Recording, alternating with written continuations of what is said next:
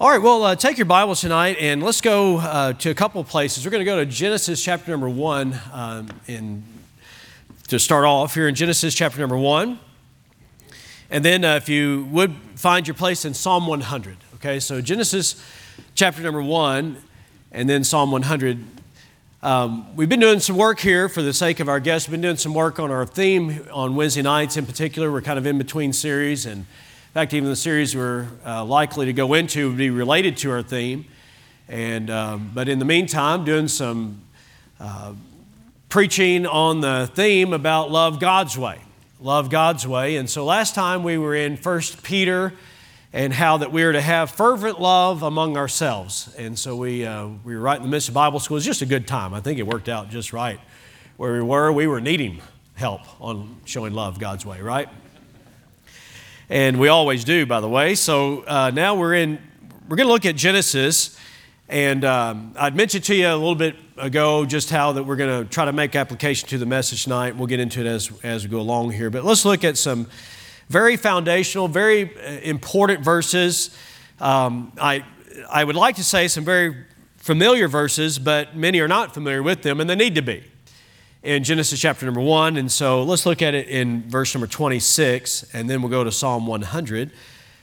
So Genesis 1 and verse number 26.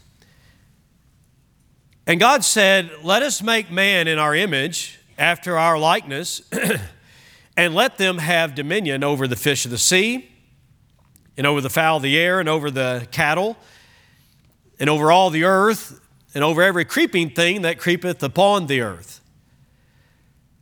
So God created man in his own image. In the image of God created he him. Male and female created he them. Very plain, very simple. While we're still there or in that vicinity, look at chapter 2. And verse 7, I might remind you that the first readers of the book of Genesis would have been the children of Israel as they were coming out of Egyptian bondage, and they'd been exposed to the faulty thinking of the Egyptians and their views on creation, their views on man, their views on marriage, their views on parenting, and it was just skewed. So they had that, but then think about where they were going. They were going into the land of Canaan. And all you got to do is just read Leviticus 18 and other passages like that, and you'll see that it was like they were going from trouble to more trouble, right? I mean, just in terms of the thinking of the people of Canaan. And so God right here in the book of Genesis is orienting them as to who He is, who they are, and what marriage is, and what family is. I mean, it really is that foundational, right? So that helped me when I understood that background to the book of Genesis. Okay, so now chapter 2 and verse 7. "And the Lord God formed man of the dust of the ground and breathed into his nostrils the breath of life, and man became a living soul." Verse 18, same chapter, verse 18. "And the Lord God said, it is not good that the man should be alone." It's not good. Well, that's evident in many ways, right? All you got to do is just, if you don't believe that, go to the junior camp next week and see the guys' dorm. All right, it's not good that they should be alone very long at all, right? It's not good. That's not what God's saying here, but it does apply. The Lord God said, it is not good that the man should be alone. So in the context, though, I might remind you that everything at this point has been, it's good, it's good, it's good, it's good, it's good, it's good. And then this is the first time he says not good. And the reason being that everything previous to this was able to reproduce after its own kind. Man alone could not reproduce. So that's where you get the not good. Also companionship. I mean, it all just goes together, you see? All right? So, I love this part of the verse. God says, "I will make an help meet for him." And the word meet there just means this: suitable, just right. I'll make a help just right for him. Okay, now let's go to Psalm 100. Psalm 100.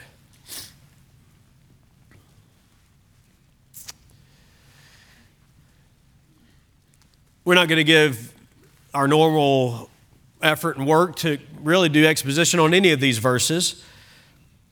But I want to draw your attention to verse number 3, where he says this, "Know ye that the Lord, He is God."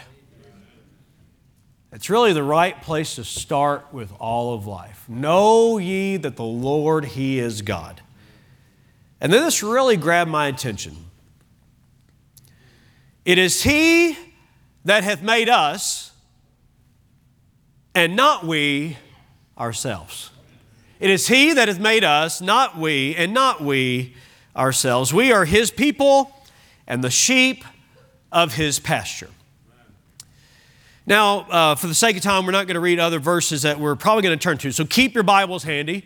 It'll be a little bit of a different approach than we normally take, where we just stay in one text and really work on it. But we're going to look and see in 1 Corinthians. I may not have you turn there, so I'm going to just reference it, and then I'll mention the title, and then we'll get into it tonight. But Paul there was writing, and he said, "Know ye not that the wicked, that the evil men will not inherit the kingdom of God?"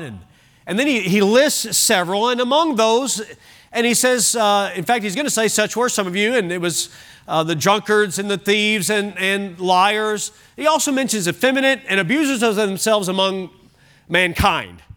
And that's a direct reference to how that some of them in Corinth had been practicing sodomy or homosexuality. But I love what the Word of God says. Such were, that's past tense. That means they were that, but God saved them. Such were some of you. All right, so I realize we've considered 3 different passages already, and I want to show how they're interrelated and how they're tied together. As we consider this subject here tonight, this title, Applying Transformational Love to the Transgender Issue. Okay, applying transformational love to the transgender issue. My hope and prayer is that it would, help all of us. It's certainly where we live. And we want to be equipped to show God's love to people that are struggling with same-sex attraction, that are struggling maybe with thoughts of transgenderism. And I believe the Word of God will help us, the Spirit of God will help us to be equipped like we need to be, to show the love of Christ to those that He can redeem and came to redeem. And so I'd like to pray one more time, then we'll get into it, and I trust it'll be a great help. So Father, I'd like to pray just one more time that You'd help. Sure want this. I know there's a lot that could be said. I just want to say what would be right and would be helpful, and that even the way it's said, as well as, of course, the content, that it might be beneficial.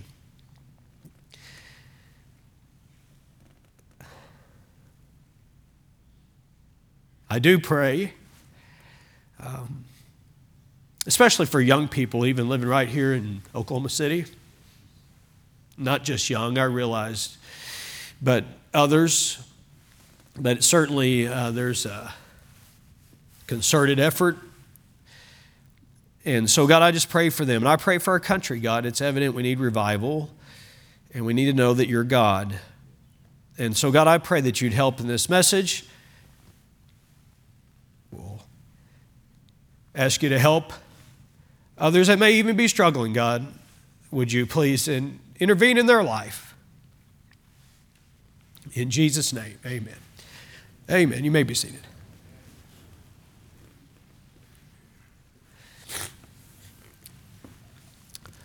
I don't mind to tell you, I preached this message. I've adapted it, and by the way, a preacher never preaches the same message twice. Exactly, twice. It's always a different, situation. But I did a couple chapels last semester and called it Issues of the Day. We did one chapel on why we use the King James Bible, and so enjoyed doing that. And then we did one in the spring out of these texts and a few others about this title, Applying Transformational Love to the Transgender Issue, and just anticipating that those that are going to be going to the ministry, they're going to be faced with it. It's not like it's coming, it's here. We're dealing with it in major ways, and we're dealing with it currently, even as a church family, and both by way of those that have grown up here, as well as by those that maybe are brought here or come here or ride the bus here. I mean, it's just going to be an ongoing matter. In visiting today, we had lunch today with the Christensen. Really enjoyed our time, and of course they're living in California. I mean, it's certainly something they're facing every single day, and on the East Coast as well. I mean, but it's not like we're immune to it here in Oklahoma. Not at all. Now, I will say this: some of the ads that we've seen, run on commercials, probably other parts of the country aren't seeing those kind of ads. I'm going to say, for a man to stand there and say, "This is my daughter, she's a girl," and for him to say, "This is my son, and he's a boy," you're probably not going to see those ads in New York City. Yeah. So I realize Oklahoma is still conservative in many of its values and so forth, but we would be pretty naive to think that it's not infecting or affecting lives right here. I mean, it's just not the case. In fact, I begin tonight with the story of a young lady named Laura Perry that lived in Tulsa. I read this story in April's edition of World Magazine, and so I'd like to kind of use it tonight to go into our consideration. I trust it to be a real encouragement to you, actually, and a real help as we get into it. Laura sat down in a booth with her parents at a cafeteria in Tulsa. She hadn't seen them for about 9 months. Paul and Francine awkwardly sat and spoke with their daughter.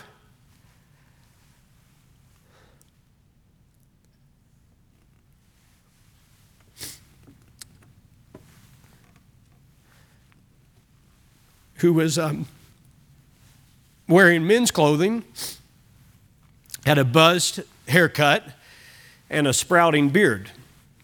Her mom leaned across the table and said, "Laura, are you trying to look like a man?" And her mom, of course, burst into tears. Her dad left the table. To everyone else in her life at this point, Laura was known as Jake. Convinced that she was born in the wrong body, she had been injecting testosterone into her thigh muscle every 2 weeks for months. Her goal was to erase Laura to become Jake, a person that she had created. She underwent surgeries and would have proceeded, but it became very costly. Every time as she passed as Jake, it gave her a little bit of a euphoric high because she accomplished her goal of making someone think that she was indeed a young man. It faded, though, very quickly into depressive cycles.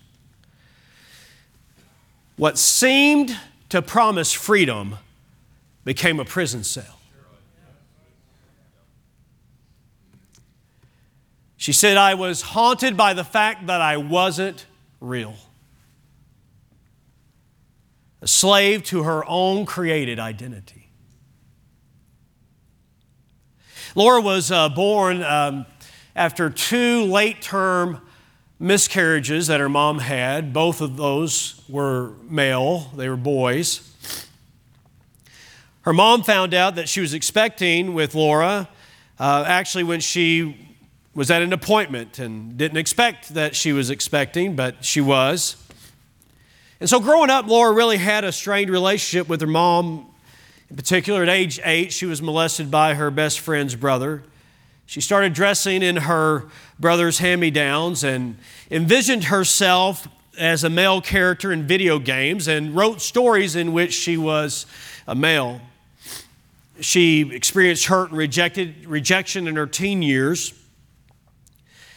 And that carried on into her 20s, her early 20s. She became addicted to pornography. She dabbled into satanic ritual. She gave herself to inappropriate sexual relationships. During this time, the thought that she was a boy or wanted to be a boy never left her. She Googled and learned about transgenderism in her early 20s while online. and met with the therapist and began taking the hormones to make that actual. Laura's mom, Francine, began to pray earnestly for their daughter. They, by their own testimony, were at that time nominal Christians. They weren't really plugged in to church. They were going to a Baptist church, I believe a Southern Baptist church up in Bartlesville.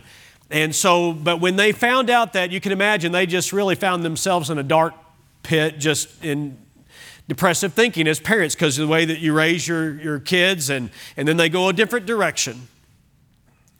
Over time, her mom said that she had to surrender this to God because she just couldn't handle it. And so as she surrendered it to God, listen to this, she said, I began to find peace, an unexplainable peace.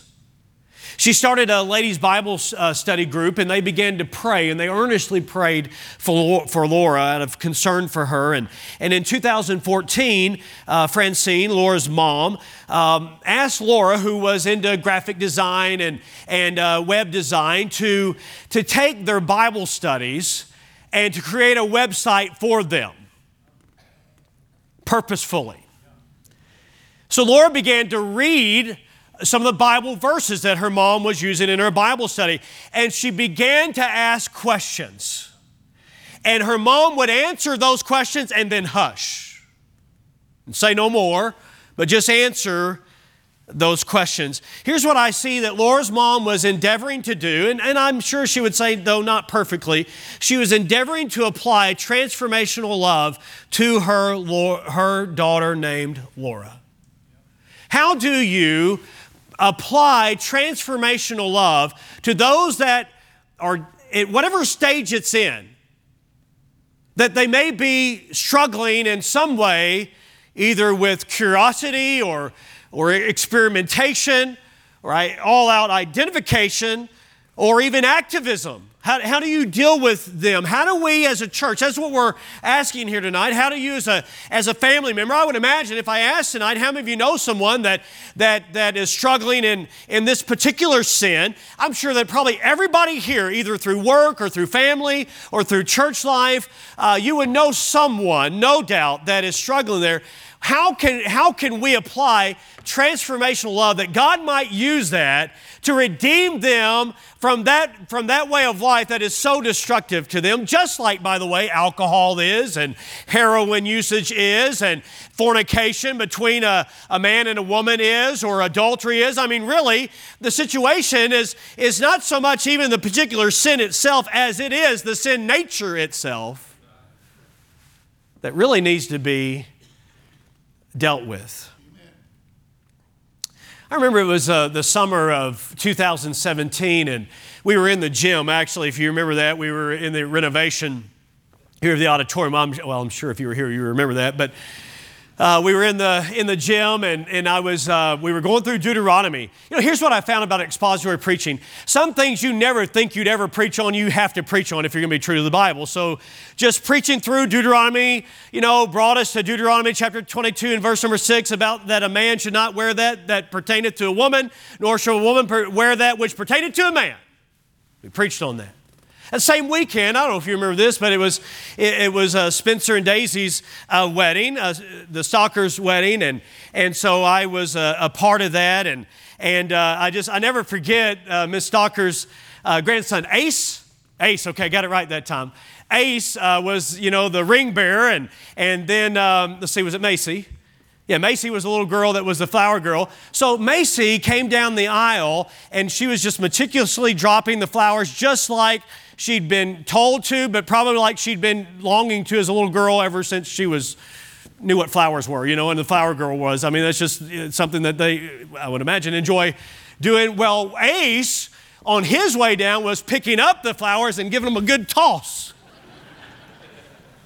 I mean, to tell you, just right there, you can see the difference between boys and girls. And there is a distinct difference between the two. Well, that same time, I noticed on the marriage license, something that I had not noticed before. Whenever I've done a wedding, it's the responsibility of the pastor, to make sure that it's all filled out. And so Previous to that particular time, I had noticed, it was always male, sign here, female, sign here. But now, even the Oklahoma license reads this way: first person here, second person here. Now that's a subtle change, and somebody might say, well, that's not a big deal. It is a big deal. These subtle changes reflect something. One man named Charles Winnick, I don't know anything about him other than he wrote a book called The Desexualization in American Life, said this: as masculinity and femininity show less polarization, as they get closer and really blurred, as they get blurred and fewer differences, extremes of other kinds are becoming blurred into neuter. He said this modification of the American way of life could be the most significant change of our time and be intimately related to our society's ability to survive. I would tend to agree with that, do you? That it would be the most significant change of our time and may very well be tied. If you study world history, if you study the history of Rome, if you study the history of Greece, if you study the history of Europe, if you study history, then you'll see that, you don't even have to study history if you don't like history. Read the Bible. Read Romans chapter 1 and how that they deteriorated and how society lost its way when they didn't recognize who God was. Neither were they thankful, and how that women were with women and men were with men. I mean, you cannot make a case anywhere in this Bible that homosexuality or transgenderism or anything in that category is okayed by God. There's no wiggle room in Scripture for it. Not if you're going to be true to biblical interpretation. There's just no way that you can make a case for it. It's affecting every area of life, from the office to the military, to the state senate, to the flower shops, to bakeries, to wedding photographers, to the Supreme Court, to public schools, to warehouses, to libraries, to sports events, to the events of the Olympics, even with Leah Thomas and all that went on with that. I mean, all that's going on, it's affecting ministries, it's affecting churches. I just got an email from the missionary that we support, Mike Carney. He's in Hungary. He's hoping to take a furlough. He's asking for anybody maybe to come over and to help. And here's one of the things he said about Hungary. Hungary has voted that they're going to keep the LGBTQ plus out of the school systems. They say this, that education of children about the matters of sexuality are the responsibility of the parents, not of the schools. The Prime Minister of Hungary, in a UE meeting in Brussels, said this: Hungary stands firm. Your father is a man and your mother is a woman. Some of you are thinking, I'm moving to Hungary. It's affecting everything. I mean, it's hitting so many areas of life. Riley Barrett did his thesis on it. How are we going to be ready for this? Riley, our missionary, that we support, that's in England now, he did his grad school thesis on, are independent fundamental Baptist churches ready to love and to guide those that are struggling in this very area? Are we ready and equipped and prepared? Because we've got to be ready. And this is a little bit dated, but in fact, Brother Yeager gave me a American Family Association newsletter from 1993, and my mind was blown with what was going on Seinfeld and other things way back there in 1993 even, and the American Family Association was calling it out in terms of what was going on in NBC and ABC and CBS, and I'm talking about on those sitcoms at that juncture that had homosexuality and innuendos in it. I mean, it was just laced even then. Well, my soul, think about where it is now. And Brother Riley was noting sitcoms, and this is a little bit dated, but such as Ugly Betty and Modern Family and Orange is the New Black and New Normal and House of Cards and Mr. Robot and Transparent and others that have been nominated as top shows. And even of just recent, Disney's, Pixar's Lightyear has a support character in it, a female, who says that she's just got engaged to marry her girlfriend, and they kissed on the animated show of Lightyear. I guess I don't have to go on to convince you that our society is inundated with this.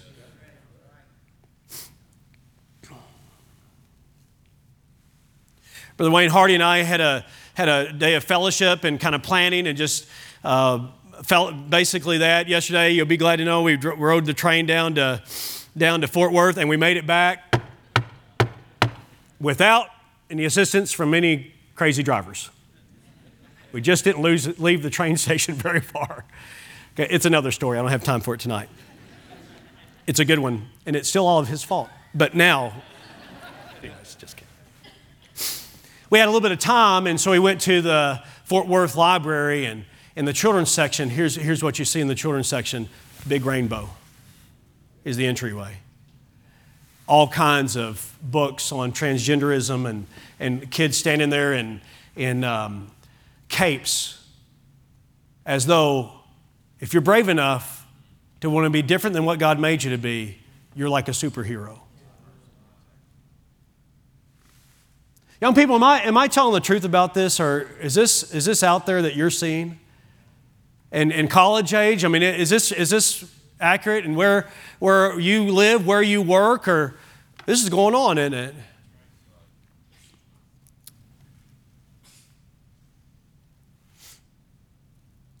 I listened to a seminar on it, and the individual was talking about how that in Genesis chapter 3, and in the fall of man into sin affected us in our gender. It applied to gender. You think about it, what God said to the woman was in the realm of her gender, pain in childbirth, and also the desire to be the ruler of the home because of sin's entrance.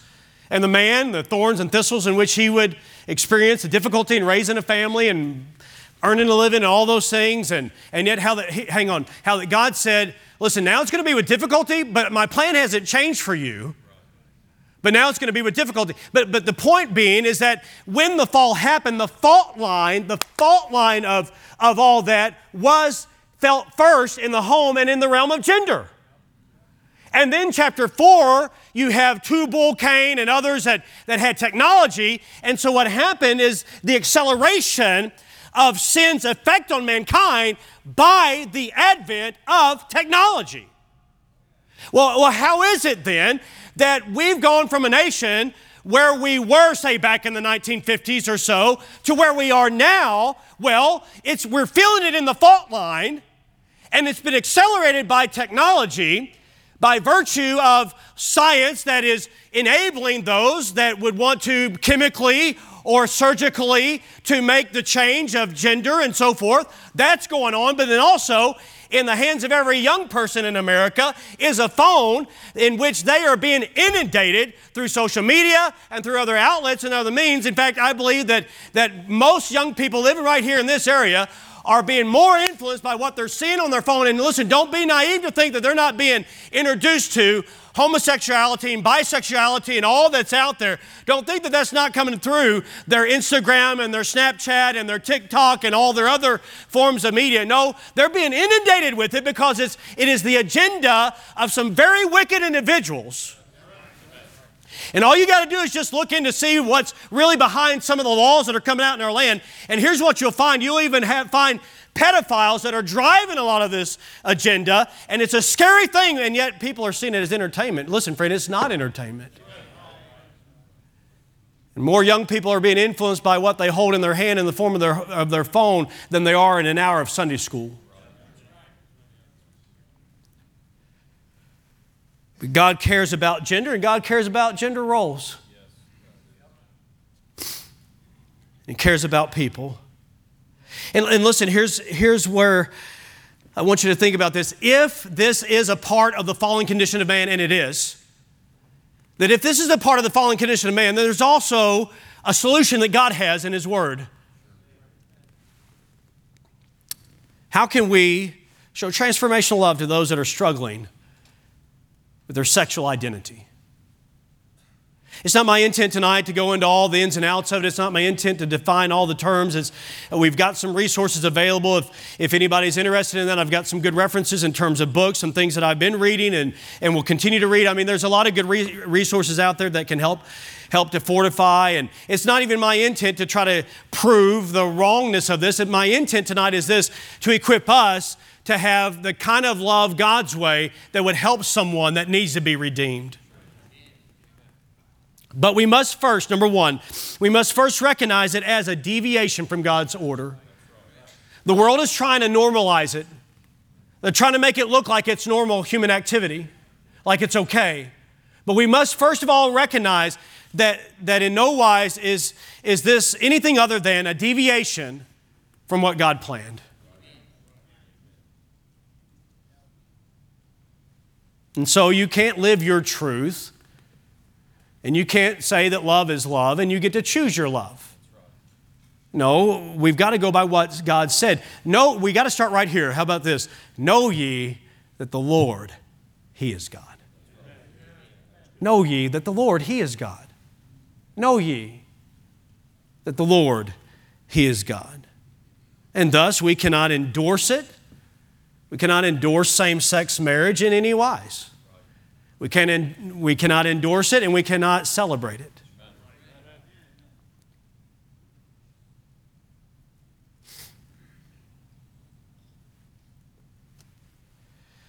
God addressed transgender desires. In fact, it's so clear that He said a man ought not dress like a woman and a woman ought not dress like a man. So certainly if God says he shouldn't dress that way, then certainly He would not endorse surgeries or chemicals being used in the body that would transform. That's very clear.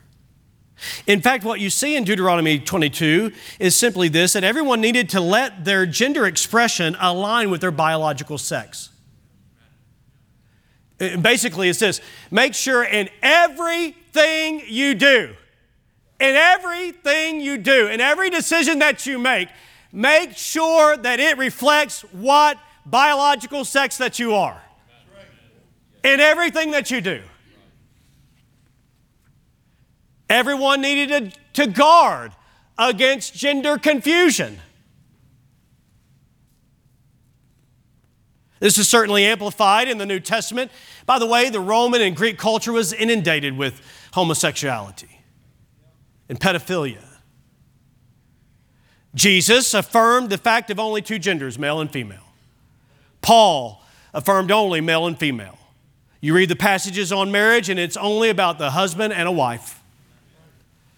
Titus chapter 2, it's older men rather, teaching young men how to be men. Older ladies teaching younger ladies. Gender is recognized by God, and we should not be surprised, since God is the author of this, that Satan would attack. And if man is created in His image, male and female created He them in His image, then this really is an attack on God's very personhood.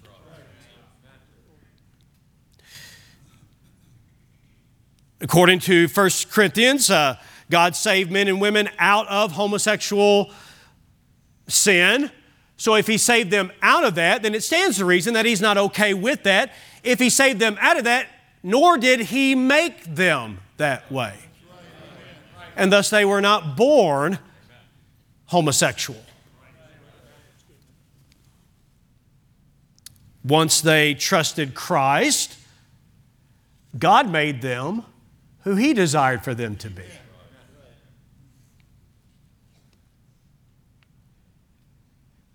Laura found hope in Christ. Her mom kept praying for her, kept witnessing to her. And one night, she understood that she was a sinner. She understood that Jesus died for her sin. She understood that He was buried and rose again, and He'd save anybody who would call on Him by faith. And she humbled her heart and called on Jesus to be her Savior. But the battle wasn't done right there. She still had to apply what it meant to be in Christ. And at first, she was so confused by her choices in life that she said, I'm going to be the best man of God that I can be then. But then as she got into the Bible, and she began to study, she asked herself this question, and it kept coming to her over and over. When I stand before God someday, what name will He call me? Laura or Jake? And she realized this. She realized that God created Laura and she had created Jake. And that she needed to go back to who God had made her to be. Know ye that the Lord, He is God. It is He that hath made us, not we ourselves. If she lived as Laura, she would glorify God. If she lived as Jake, she would glorify herself. And I'm glad to tell you tonight that she went back to being Laura. And she got the love of her parents and the support of the ladies there in that church. They supported her with cards. They supported her with money for new clothes.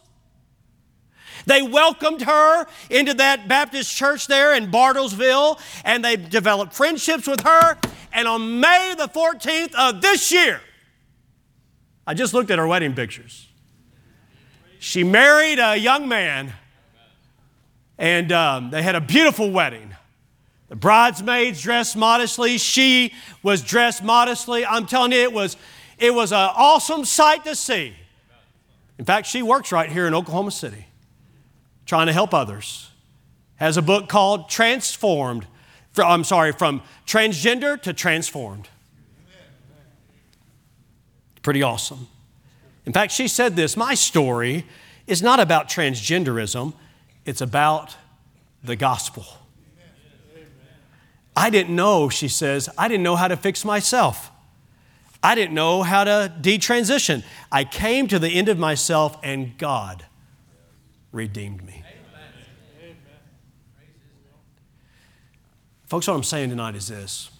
We can show transformational love to those that are struggling in homosexuality, same-sex attraction, or transgenderism, whatever label it is that we need to address or talk about. We can show transformational love, and it'll certainly take the help of God to do so. Would you agree with that? It takes the help of God to do that regardless.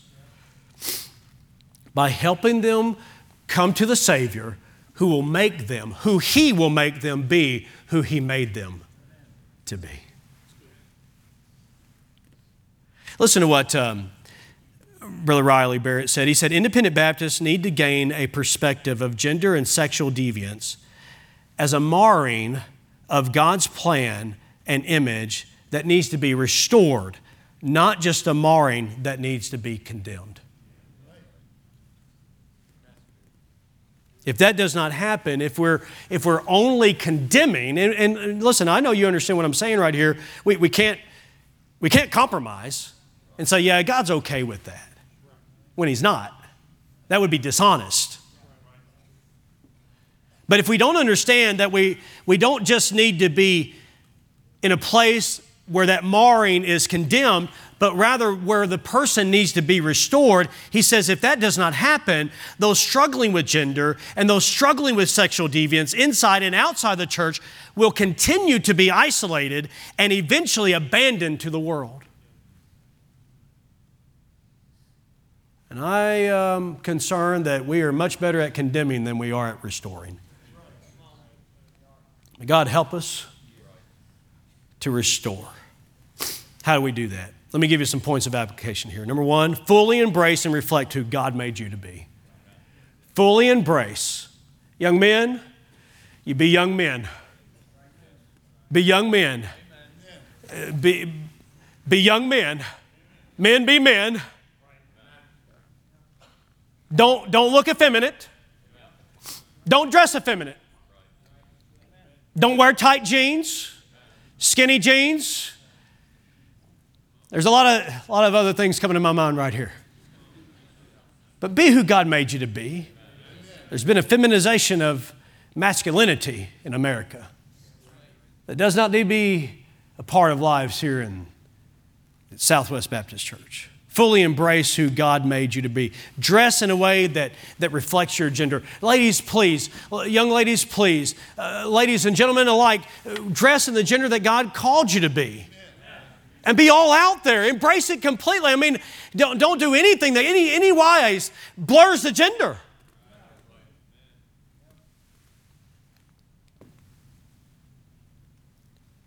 Live in a way that reflects your gender. Joyful, here's a big one. Joyfully fulfill your God-given role in marriage. I think Satan's ultimate goal is to disrupt the family. And whether he can do that through a political agenda or whether he can do that just by messing up your marriage, either way, it messes up American life. It messes up even Christians. So fully embrace who God made you to be. Number two, we need to remember this. We have the power in the gospel to see change. We have the power in the gospel to see change. We don't need to run from these situations. We don't need to avoid it. We don't need to go into defense mode. We've got the power in the gospel. I remember not too long ago, I was preaching on a Sunday morning, and an individual was here. I was mentally preparing for that. Even during Sunday school, I was sitting in the back, and an individual came in that had all the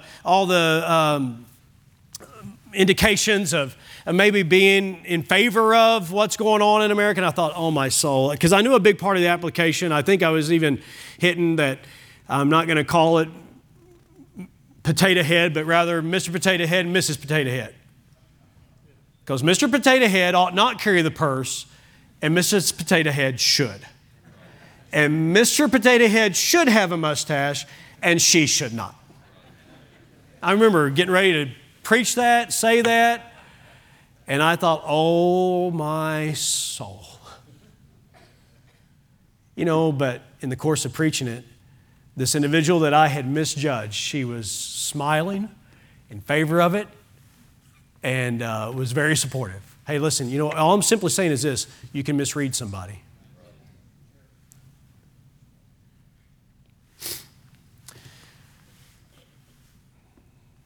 Let's keep in mind this. As we interact with lost people, we don't need to engage in debate. We need to share the gospel. In fact, I appreciated this testimony from a lady named Sarah Adler, who was formerly a lesbian. She said this: focus on their soul. She got saved, by the way.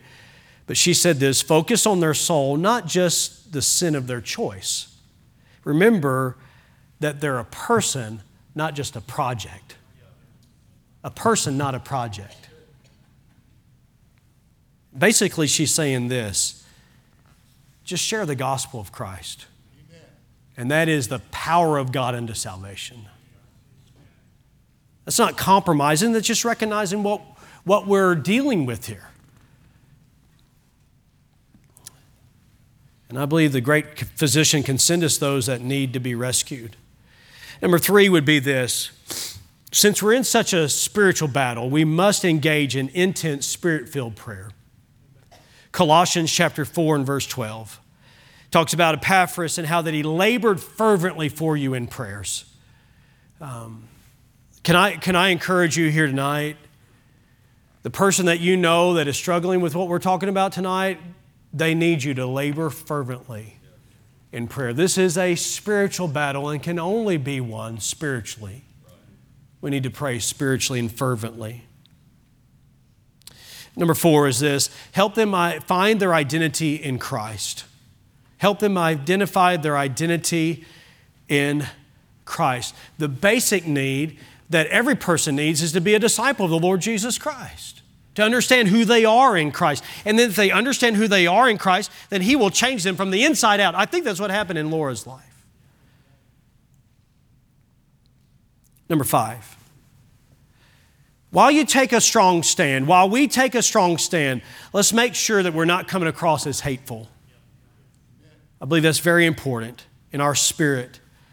Look at 2 Timothy 2 just very briefly here tonight. 2 Timothy and chapter number 2. And these are some verses we were reading as a family, our family devotion just a few nights ago, actually, during Bible school and even talking about this very issue, concern that we were sharing as a family and just praying for others. And so we read, this is where our Bible reading was, so we read 2 Timothy chapter 2, and we came to verse number 22. I'm going to read it now. And where it says here, flee also youthful lusts. Now, you might keep in mind that he's talking to a man who's about 40-something. And so youthful lusts don't leave you just when you get out of your teenage years. He says, flee also youthful lusts.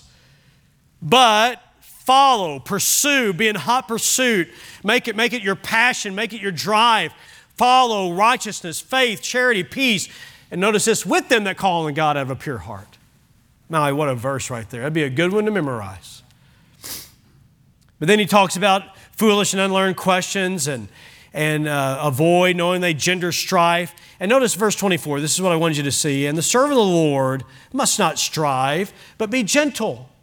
Be gentle unto all men and apt to teach, patient and meekness, instructing those, teaching those. I mean, there's got to be the teaching, the use of the Word of God to help instruct them that, notice this, oppose themselves.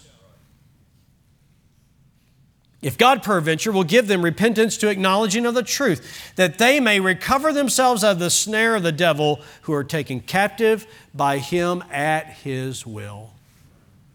So Paul is basically telling Timothy here, listen, Timothy, you've got to take a strong stand. And he was dealing with some gender issues even in Ephesus, as he was dealing with some of the things that were going a wrong way within the church related to gender and ladies that were doing too much and being too extravagant. And he had to deal with that. He had to deal with modesty. And so there's a lot of gender issues, church, that we're going to continue to deal with. And so Paul is telling Timothy, listen, Timothy, you got to deal with all of these issues. But listen, you got to have the right spirit as you go about it. A right position with the right disposition. That's what we try to emphasize and try to get across. And so we really need to minister to people where they are. I'll never forget, a year ago, I was preaching at Sagmont, and Monday night, I mean, it just kind of got on, and I was preaching fervently about young people and the pull. Watch this, the world is pulling young people into this twisted way of thinking. And with God's help, we need to help pull in the different direction, offering that resistance. And so I was trying to preach and get across a point, and so the next morning, I was eating lunch with some of the young men and some of the guys even that were Heartland graduates, and I was sitting there at breakfast, and a young man came up to me, and he's a handsome young man, and he came up, and he had his arm in a sling, and I was going to ask him, just kind of start up a conversation with him, hey man, what happened to your arm, you know, but I mean, just out of the gate, he said, are you saying that we're supposed to hate homosexuals? I mean, he didn't even say good morning, he just jumped right into it right there. I said, oh, no. Why don't you sit down, let's talk about that. And we spent some time talking, and so that was Tuesday morning. And probably the last person that I said bye to that Friday, that, you kind of make a connection with people as you're at a camp, he was the one that I said bye to the last, and God had really worked in his heart. And he was, but I think he was misunderstanding, what was going on. But I think what was happening, he's been indoctrinated in his public school setting. And anybody that speaks the truth is a bigot or is hateful just because we're saying it's wrong. I just saw him at the men's advance. And so we got to kind of reconnect. It was a good reminder to me, though. I need to make sure that my spirit's right. As I preach fervently, I don't think we hold back. We don't go soft. But we don't need to be hateful. I'm not sure what number we're on now, but here's the next one. Care for hurting parents and siblings. Care, don't criticize. Care, don't condemn. Don't say, well, you must have done something wrong in parenting.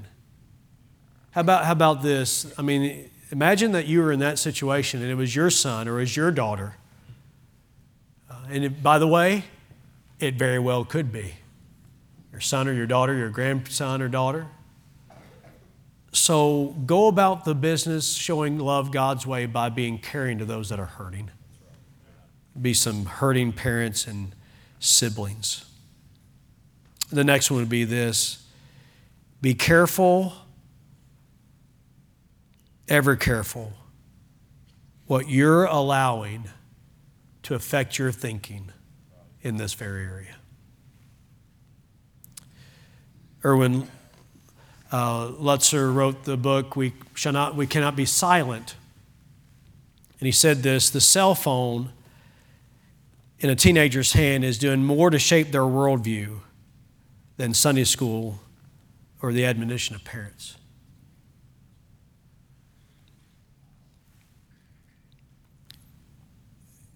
We're failing to pass on the faith, he says, in a broad stroke.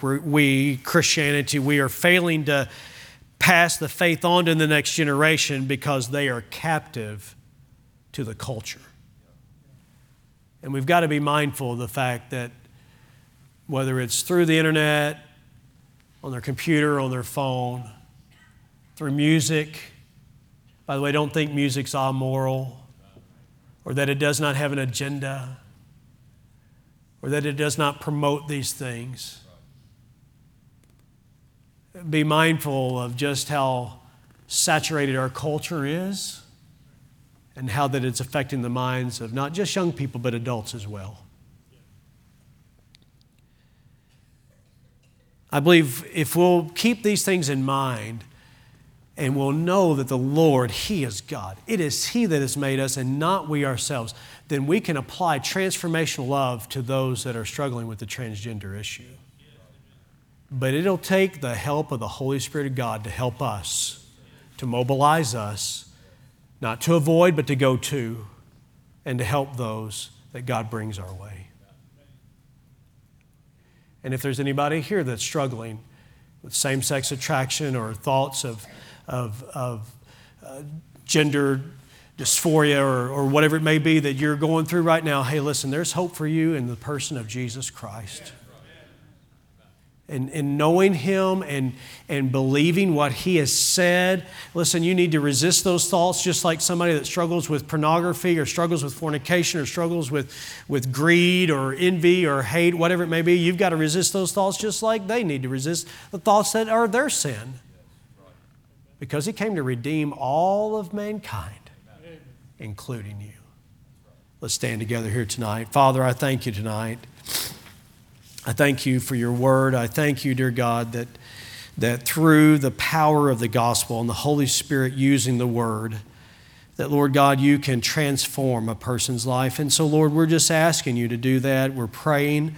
Lord, I realize people make choices and they get deeper and deeper into it, and then pride works against them and selfishness works against them. And so, dear God, the Holy Spirit is an absolute necessity to use Your word here to help those that are in that struggle. And I just pray that You'd help us, dear God, as a church family, Lord, to love one another, to love those that are hurting, to love the people that You bring this way, dear Lord. I pray You'd give us wisdom. We certainly going to need wisdom to be as wise as serpents and harmless as doves, even as Jesus said in the society in which we live. I pray that You'd help us, dear God, and Lord, that You'd mobilize us as those that You could love, use to show Your love, rather. In Jesus' name.